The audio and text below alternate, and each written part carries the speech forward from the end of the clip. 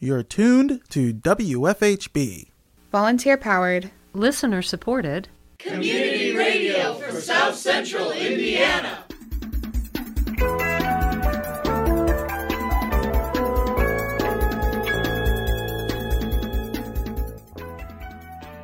Good afternoon. Reporting for WFHB, this is Cade Young. And I'm Abe Shapiro. This is the WFHB local news for Wednesday, August 31st, 2022. Later in the program, Bloomington Mayor John Hamilton presented a $229 million budget to the City Council this week. More in today's feature report. Also coming up in the next half hour, Red Flags on Better Beware, your weekly consumer watchdog segment on WFHB. But first, your local headlines.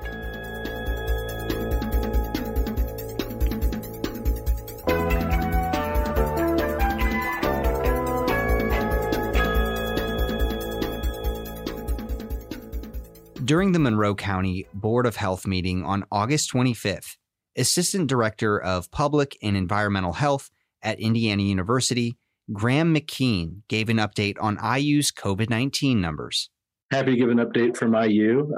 As you all know, we're at the start of the semester, and with that, I've seen a bit of an uptick in COVID. Not really surprising, as we just kind of passed the peak of BA5 nationally. And now we're getting everyone back together again, and certainly they are back if you've been outside of your house or door. And we tend to have our largest numbers of the week on Mondays, and that's held true this week. And we've seen successively lower cases throughout the week, and I think that will hold today as well. And if I can say historically, with COVID, we seem to kind of peak out at the start of the semester in week 2 or 3. So we kind of expect that same pattern as well. And kind of where we are right now in regards to COVID-19, we did align with newer CDC guidance related to exposure and isolation. And we are still providing and offering testing. Folks could get antigen tests on campus, or we have drop-off PCR testing, saliva-based PCR test kits in our vending machines. And folks can use those for any style, whether that's symptomatic, asymptomatic, travel related, or whatever. We did reopen those labs on August 8th. We want to continue to promote that because we'd like to see more samples being run, and it is available to any IU constituent. Most testing appears to be symptomatic based on the positivity rates, which are generally higher, and I'd say about in line with the national average right now. A board member asked for clarification on IU's positivity rate right now. McKeen responded that it's on par with the national average. Well, I'd say closer. I think the last check around 15%, which is about the national rate. And again, I think we've had such low numbers of tests through our new labs since we've reopened. And so I hope to see more of that as well. But a lower rate would be nice. So we're still asking folks to self-report their positivity if they use an antigen test or a non-IU saliva test. And we still have required vaccination or exemption reporting for all faculty, students, and staff, as we have in previous years. And we've modified our case investigation and contact tracing a bit as things have evolved. So starting over the summer, we still have the ability to view cases by faculty, students, staff, department, residence hall, Greek house. And so we can still identify a lot of potential clusters and those kind of things. And we still meet every morning at 9 a.m. to review cases and talk all things COVID or chief health officer related. And our incident management team for COVID is also meeting every Monday, Wednesday, Friday to discuss related matters. But contact tracing is, I don't know if we can call it that, essentially automated at this point. It's a form that folks fill out after they report their diagnosis or after their IU positive test is reported. And they can give us some details about their exposure. They can list the number of IU-related close contacts that they have. And if they report a high number of close contacts, or if there's something that's getting our attention through our other surveillance, we will reach out to those folks to get more information. We are asking people to notify their own close contacts, and we provide them a link with our guidance for those that are exposed. McKeen offered his help in the wastewater surveillance program, saying it will be incredibly helpful in their ability to monitor the virus moving forward. He also mentioned there have been no reported cases of monkeypox on campus as of last Thursday. According to the Centers for Disease Control and Prevention, 162 cases of monkeypox were reported in Indiana as of August 30th. McKeen talked about the university's preparations for the monkeypox virus. In terms of monkeypox, to our knowledge, no known or suspected cases at IU Bloomington. Doing a lot of preparation, education, outreach, and developing internal guidance, whether that's public health guidance, cleaning guidance, isolation guidance. Very happy that Positive Link is offering walk-in vaccination at Pride and has vaccination available here. That's awesome, and we want to promote that and get that to our high-risk groups early in the semester to help avoid any cases or clusters. We are also working with IUPUI and Marion County Health Department. We're going to have a pop-up clinic on campus at Indianapolis in September and October. And I believe Positive Link was on campus today for some education at some of our student organizations. And really happy to also hear that IU Health will start in-house testing for monkeypox on Monday. Excellent news. And we'll have the ability to funnel samples there with that shorter turnaround time. IU Health opened up a lab this week that will serve as the primary testing site for monkeypox in Indiana. Public health nurse at IU Health, Sally Hudson, said they have a nurse available for monkeypox needs.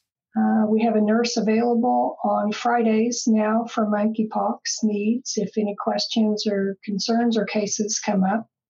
We have had fewer than 5 monkeypox cases confirmed in Monroe County to date. And we do have systems set up coordinating with Positive Link to handle cases and testing as needed and vaccination of case contacts if needed. Positive Link is vaccinating some at-risk clients, as you know, with monkeypox vaccine pre-exposure. And as I said, the county health clinic or public health clinic is able to vaccinate confirmed case close contacts. And we are pre-positioned with the vaccine for that purpose. A board member asked if IU Health is having problems with supply for the monkeypox vaccine. Hudson responded that they do have the vaccine available to meet the current demand, but are looking to increase supply in the near future. She said they are coordinating with the state for more testing capabilities. The Monroe County Board of Health will meet again in a hybrid capacity on October 13th. Bloomington Mayor John Hamilton presented a $229 million budget to the City Council this week. According to a city press release, this marks a 29% increase over the 2022 budget. This week, the Bloomington City Council continues to meet over the budget hearings at 6 p.m. On Monday evening, Mayor Hamilton gave some context behind his proposed budget increase. So to the budget. First, with some essential context. Let's remember what we've been through in recent years. A once-in-a-century global pandemic, a major recession, the worst U.S. presidency in history, an accelerating climate emergency, pernicious ongoing realities of racial and other discrimination, continued radical agendas from our state government on guns, public education, and now most outrageously on reproductive rights, effectively banning abortions in Indiana as of 17 days from today. In the face of all this, since 2020, we have a powerful and welcome partner in the federal government with the CARES Act, the American Rescue Plan, the Bipartisan Infrastructure Bill, the Inflation Reduction Act, CHIPS, and more. And locally, since 2020, we have together invested through Recover Forward to protect and advance our community, all with the incredible, essential public servants in the city of Bloomington. During hard times to be a public servant, I might add, as many in this room know. Amid all of these challenges and with our mutual commitments, we have made great progress, 1,100 plus units of affordable housing, significant local wage growth, unprecedented new digital equity programs and new infrastructure on the horizon, always improving outstanding parks and trails, our Hopewell and Trades District projects, essential investments in economic development, including our arts and local food sectors, and our potential convention center and Showers City Hall expansions. As you well know as well, City of Bloomington Utilities, the Housing Authority, and Bloomington Transit continue to innovate and upgrade and be leaders in our state and region. That's collaboration and results we can be very proud of. A second, last context point, this is a proposed budget that is the product of months of collaboration and listening to council members, to the public, including our 3 biennial city surveys with the 4th coming next year. We look forward to continuing that collaboration in the coming weeks. We began with meetings and discussions in specific and earnest in April on this budget, with dozens of conversations and meetings that have since informed and shaped this budget, including, of course, the extensive debate and work on the new economic development local income tax and its designated uses. Next, Hamilton said the budget will be, quote, transformative, end quote, and that he hopes it meets the demand the city needs to thrive. The annual city budget is our single most important policy document. It reflects many interests, priorities, trade-offs. My job is to present a coherent and a balanced budget. I would also say a progressive budget to meet our times. State law outlines the process that we follow with lots of Bloomington additions and extras. Tonight is my 7th budget presentation to this council, and no doubt this is the most significant of those 7. It is transformative. It is not an overstatement, in my view, to say that with this budget, we will be ushering in a new era for Bloomington. Out of the pandemic and recession and more, this transformative budget leads into a new future, into this decade of the 2020s.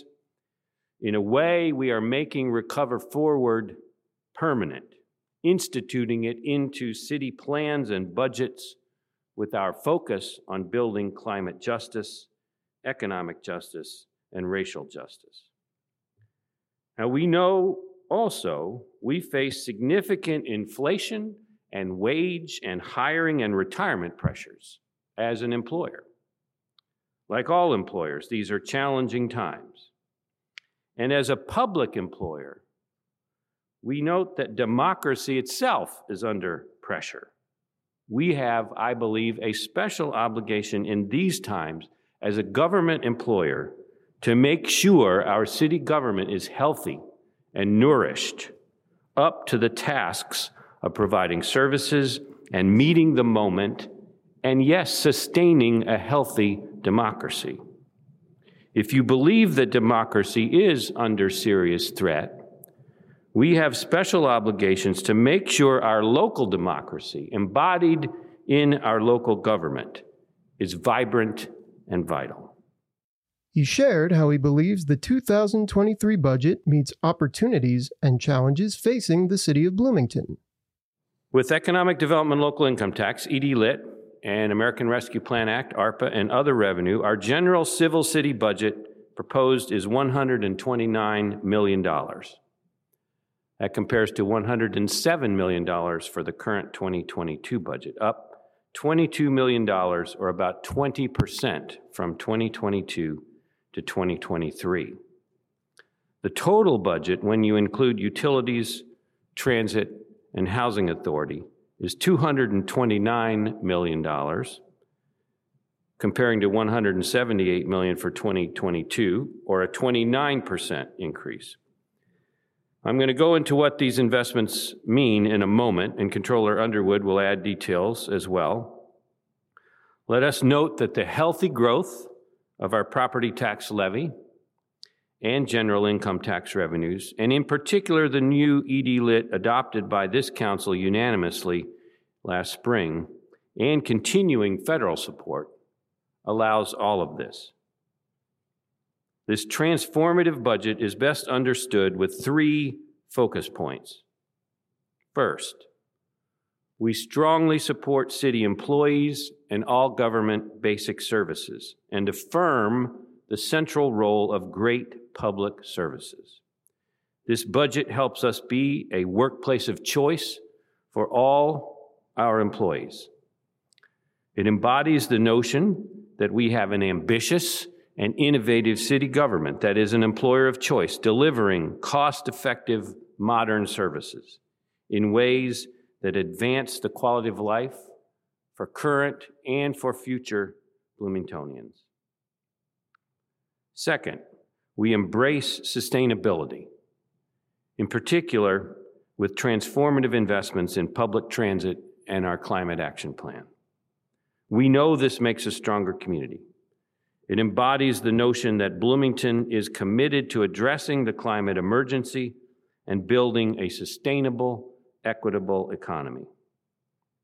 And third, we embrace inclusion and justice, a city that welcomes all and works for all. This embodies the notion that Bloomington is committed to being a safe, just, and inclusive community where everyone belongs and can thrive, including with good jobs, affordable housing, and inspiring arts and public spaces. Hamilton said the budget includes a 5% cost of living, an adjustment for non-union employees, and a $1,000 bonus to city workers. He expanded on how he hopes the budget allows the city to become a, quote, employer of choice, end quote. The budget includes a $1,000 bonus to be paid quarterly to public service employees, to all employees. A $1,000 bonus to paid all employees, with the exception of sworn BPD officers and dispatch staff who recently had their own significant adjustments.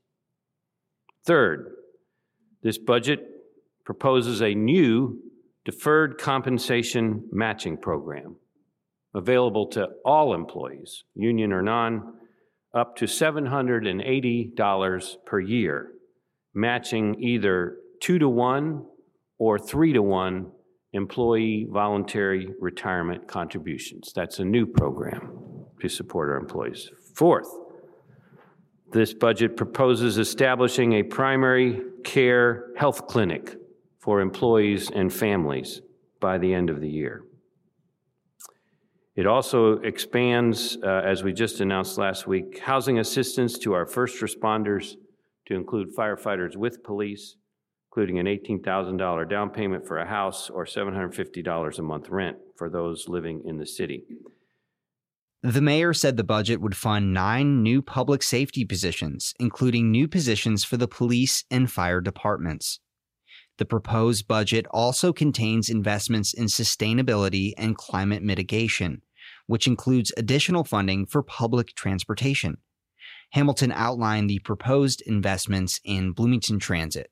And of course, transit is entering a new era. This budget reflects a planned memorandum of understanding to invest just under $4 million in local dollars to expand public transit services. BT's annual budget leverages that local funding to grow from $15 million this year to $35 million next year. They already were awarded a new $7 million federal grant to buy 8 new electric buses, in no small part because of the support from the local money.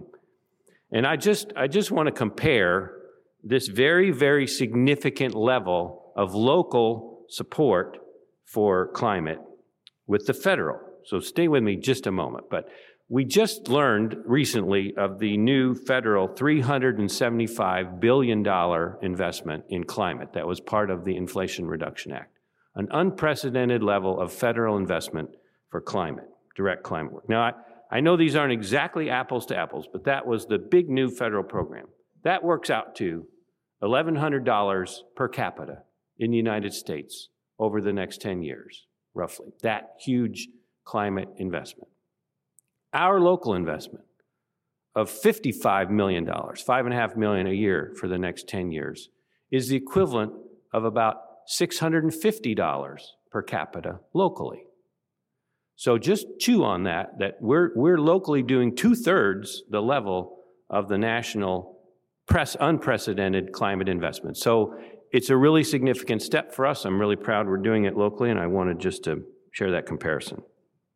Hamilton also included a $1 million investment to housing and an additional $1 million economic equity fund to support low-income residents. The City Council met again at 6 p.m. on Tuesday to further hash out the 2023 budget. The City Council will continue to consider the budget with a final vote expected on October 12th. To view the full budget proposal, visit bloomington.in.gov/budget.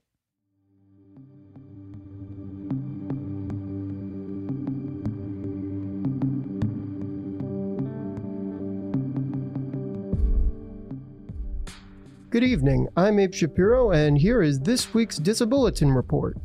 In a CBC article published 3 days ago, quote, "A Calgary family learned a rare genetic mutation was the root of their son's severe autism, and now they hope the discovery will lead to a cure," end quote.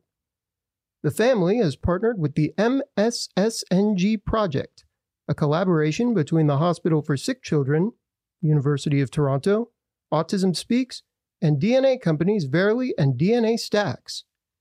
According to a 2019 Autism Speaks Canada article, quote, "Launched in 2015, the MSSNG database started as a collaboration with Sick Kids and Google and shares data globally in 58 institutions across 16 countries, producing transformational autism research studies.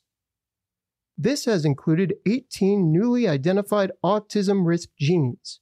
The project is the only one of its kind and has collected data from over 12,000 families using whole examinations of a person's DNA to build a database on autism."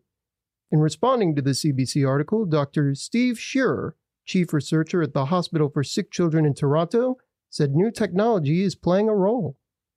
Quote, "Lots of the pharmaceutical companies and biotech now have jumped into the game because they're very good at screening the existing compounds that they have against cells," end quote.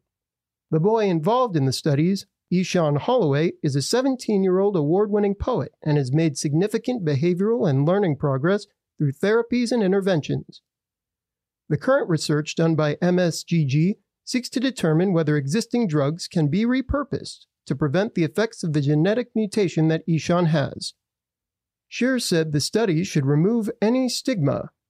Quote, "It explains why autism came about in that child. It's really a genetic change, and these are sporadic genetic changes that happen in all of our DNA," end quote.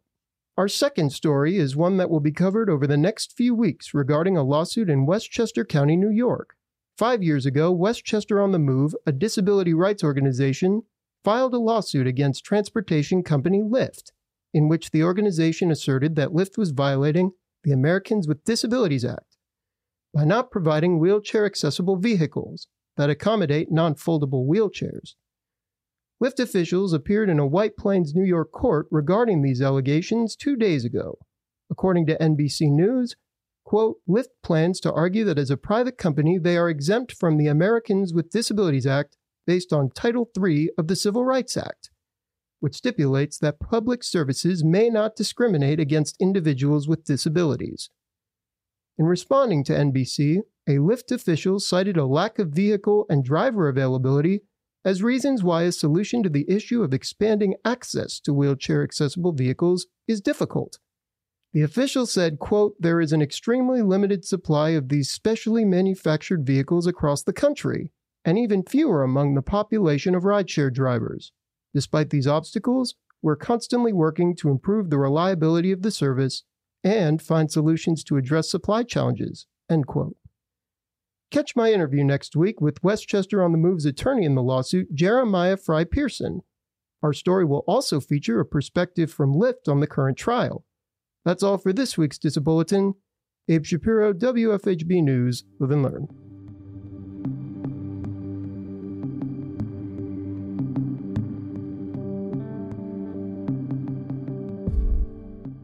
Up next, Red Flags on Better Beware, your weekly consumer watchdog segment on WFHB. we turn to host and producer Richard Fish for more.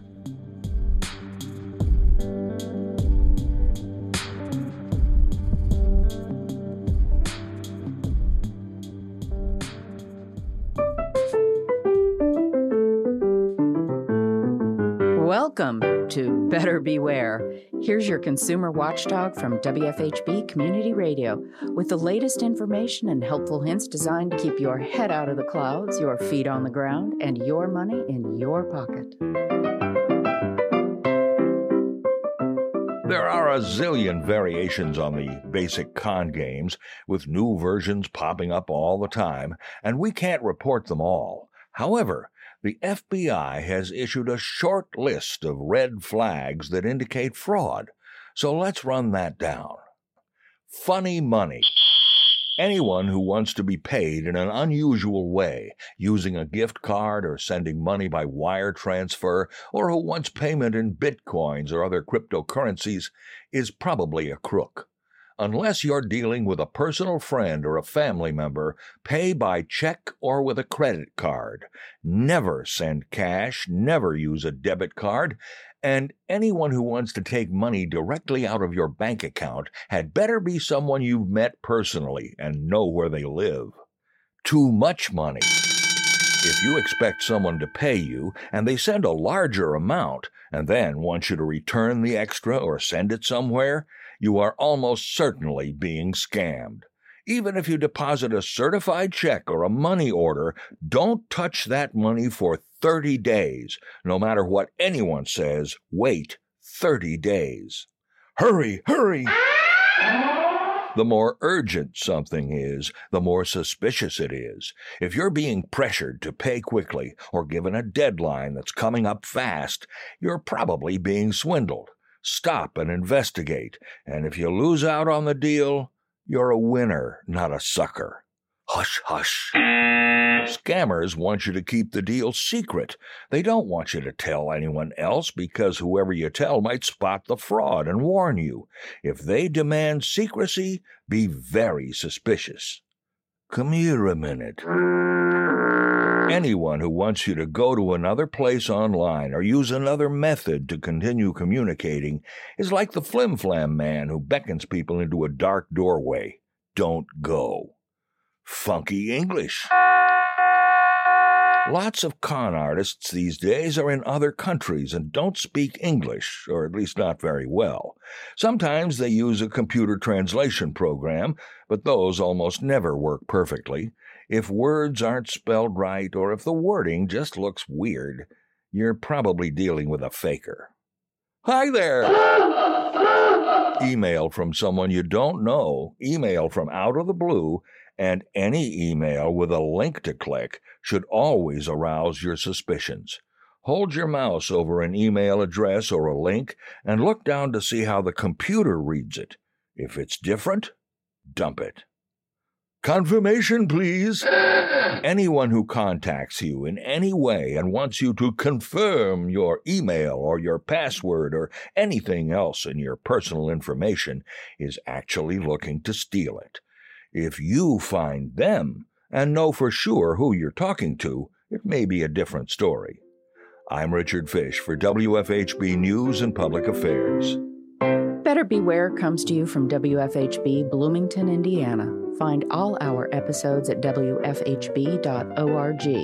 If you can help put the kibosh on a con, email beware@WFHB.org. Remember, swindlers never give a sucker an even break.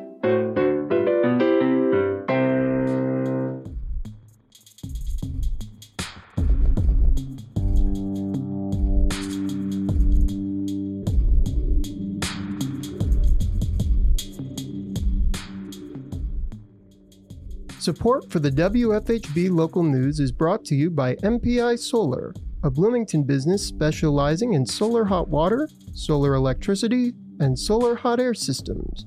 MPI Solar designs and installs solar power generation systems that encourage independence and individual responsibility.